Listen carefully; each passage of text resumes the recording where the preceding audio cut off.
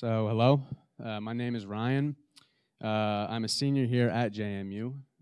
Earlier in this semester, the staff team asked if I would give part of the senior talk. I said yes, and I'm very grateful for the opportunity to do so. So that being said, let me pray. Father, we're so grateful that you have allowed for us to come here tonight to worship you and sing your praise, God. I ask that the words that are spoken tonight don't fall on deaf ears, rather they push your truth further into our hearts. It's in Christ's name we pray. Amen. So our scripture reading for tonight is going to come out of John chapter 6, verses 22 through 27. So if y'all would join me in turning there. Again, that's John chapter 6, verses 22 through 27. I'll just give y'all 1 second to get there. So starting at verse 22, it says, "On the next day, the crowd that remained on the other side of the sea saw that there had been only one boat there, and that Jesus had not entered the boat with his disciples, but that his disciples had gone away alone. Other boats from Tiberias came near the place where they had eaten the bread after the Lord had given thanks. So when the crowd saw that Jesus was not there, nor his disciples, they themselves got into the boats and went to Capernaum seeking Jesus. When they found him on the other side of the sea, they said to him, 'Rabbi, when did you come here?' Jesus answered them, 'Truly, truly, I say to you, you are seeking me not because you saw signs, but because you ate your fill of the loaves. Do not work for the food that perishes, but for the food that endures to eternal life, which the Son of Man will give to you. For on him God the Father has set his seal.'" So in the short time that I have up here tonight, I will be speaking to you all about satisfaction in Christ. I'm going to be speaking both to those that would profess as believers in Christ and also to those that don't. I chose to speak on this topic in particular because it's what I wish my freshman year self knew.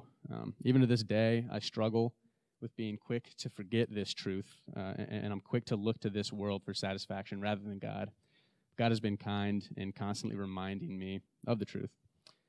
So my goal tonight is for the Christian to look through the good gifts of God as a means of finding deeper satisfaction in God, and for the non-Christian to recognize the worth that comes from knowing Jesus, the satisfaction that comes from knowing Jesus, compared to anything else that this world might have to offer.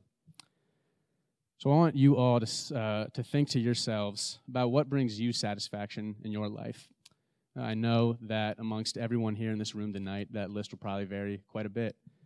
But us being college students, I also wouldn't be surprised if there was quite a bit of overlap as well, whether it's grades, relationships, affirmation, particularly on social media, what we see when we look in the mirror, or all the above.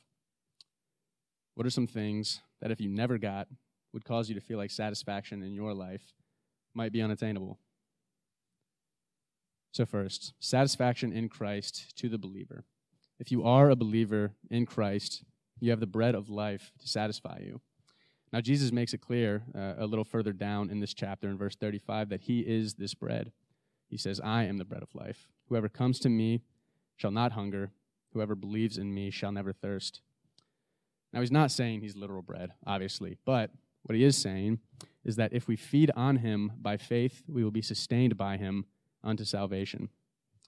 So as believers, knowing that, why do we still have so much trouble finding satisfaction in this life? Why doesn't the gospel and the assurity of our salvation bring an end to the constant search for immediate gratification in our day-to-day lives? You might be thinking, well, Ryan, why is wanting to be financially independent or to experience some degree of relational intimacy a bad thing? Aren't these things good?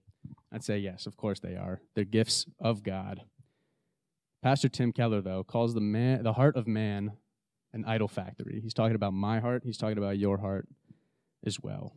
Now, what he means by this is that we are so incredibly good at adulterating and idolizing the good gifts of God as a means to our own end, that end being the satisfaction we feel that they bring us.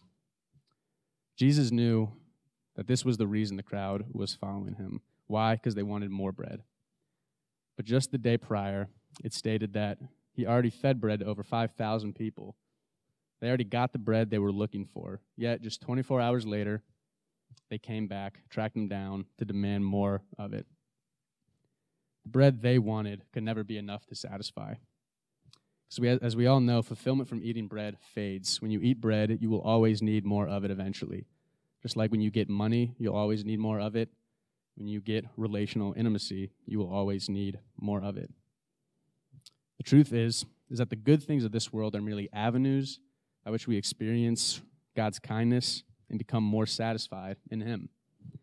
They were never meant to be the terminus of our satisfaction, because in and of themselves, they hold no power, no real power to eternally satisfy.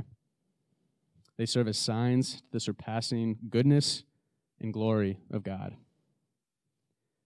Theologian and pastor John Piper puts it this way, again in reference to the gifts of God. They are given to show us God. We know something of the sweetness of His friendship because we've tasted honey. We know something of His sustaining richness because we've eaten bread. We know something of the refreshment of His fellowship because we have drunk water when we're thirsty. And we know something of His worth because we've coveted gold. All of it is designed by God as a sign and taste of what it's like to enjoy God Himself. He continues saying, crucifixion, creation, providence, covenant, honey, bread, water, sex, mothers, gold.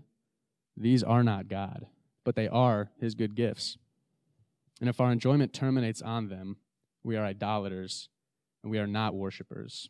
We are created to know and enjoy a person, not just His gifts. So, believer, understand that your satisfaction doesn't just lie with the gifts that God gives you. Don't just look to God for more bread, because what He offers you goes far deeper than that. Look to Jesus, because He is the one that we were created to enjoy.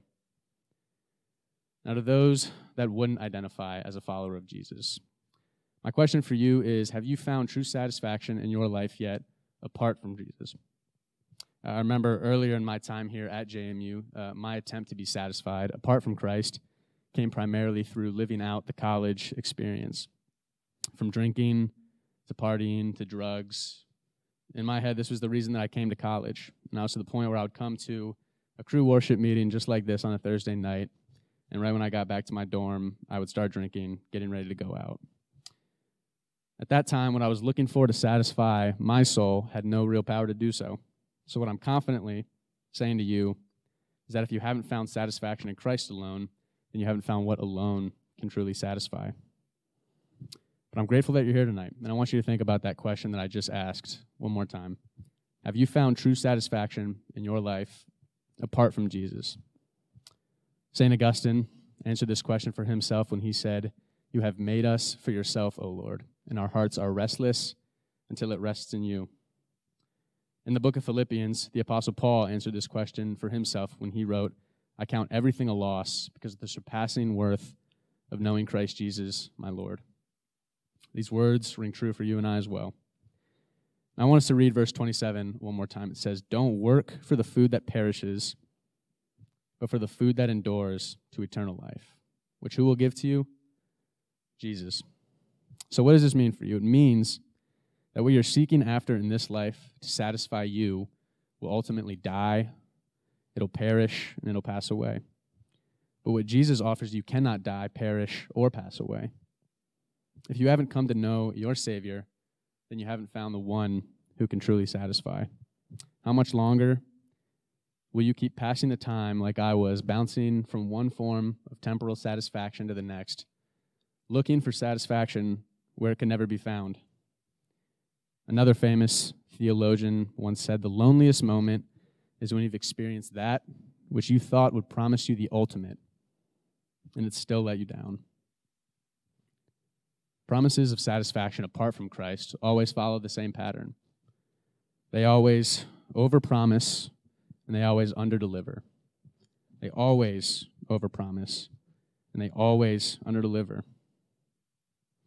Satisfaction that's rooted in Christ will also allow for perseverance during times of inevitable suffering, because when all else fails, Christ won't. So here's my plea to you. Come to the one that will deliver on every promise He makes you. Taste and see that the bread of life truly does satisfy. So really quickly, as I wrap up, I want to state some ways that you can find a deeper satisfaction in God, some practical ways. I'm just going to list them off. So first, Build your life foundationally on the gospel. Repent, meditate on Scripture, be constant in prayer. Be a part of a gospel-centered community. This one being a great one, but this one isn't enough. You need to be in a local church. And lastly, have confidence in the fact that because Christ died for you, and if you have faith in him, you are forgiven. So let the knowledge of that truth humble you, transform you, and remind you of the surpassing worth of knowing the one who created you. Let me pray.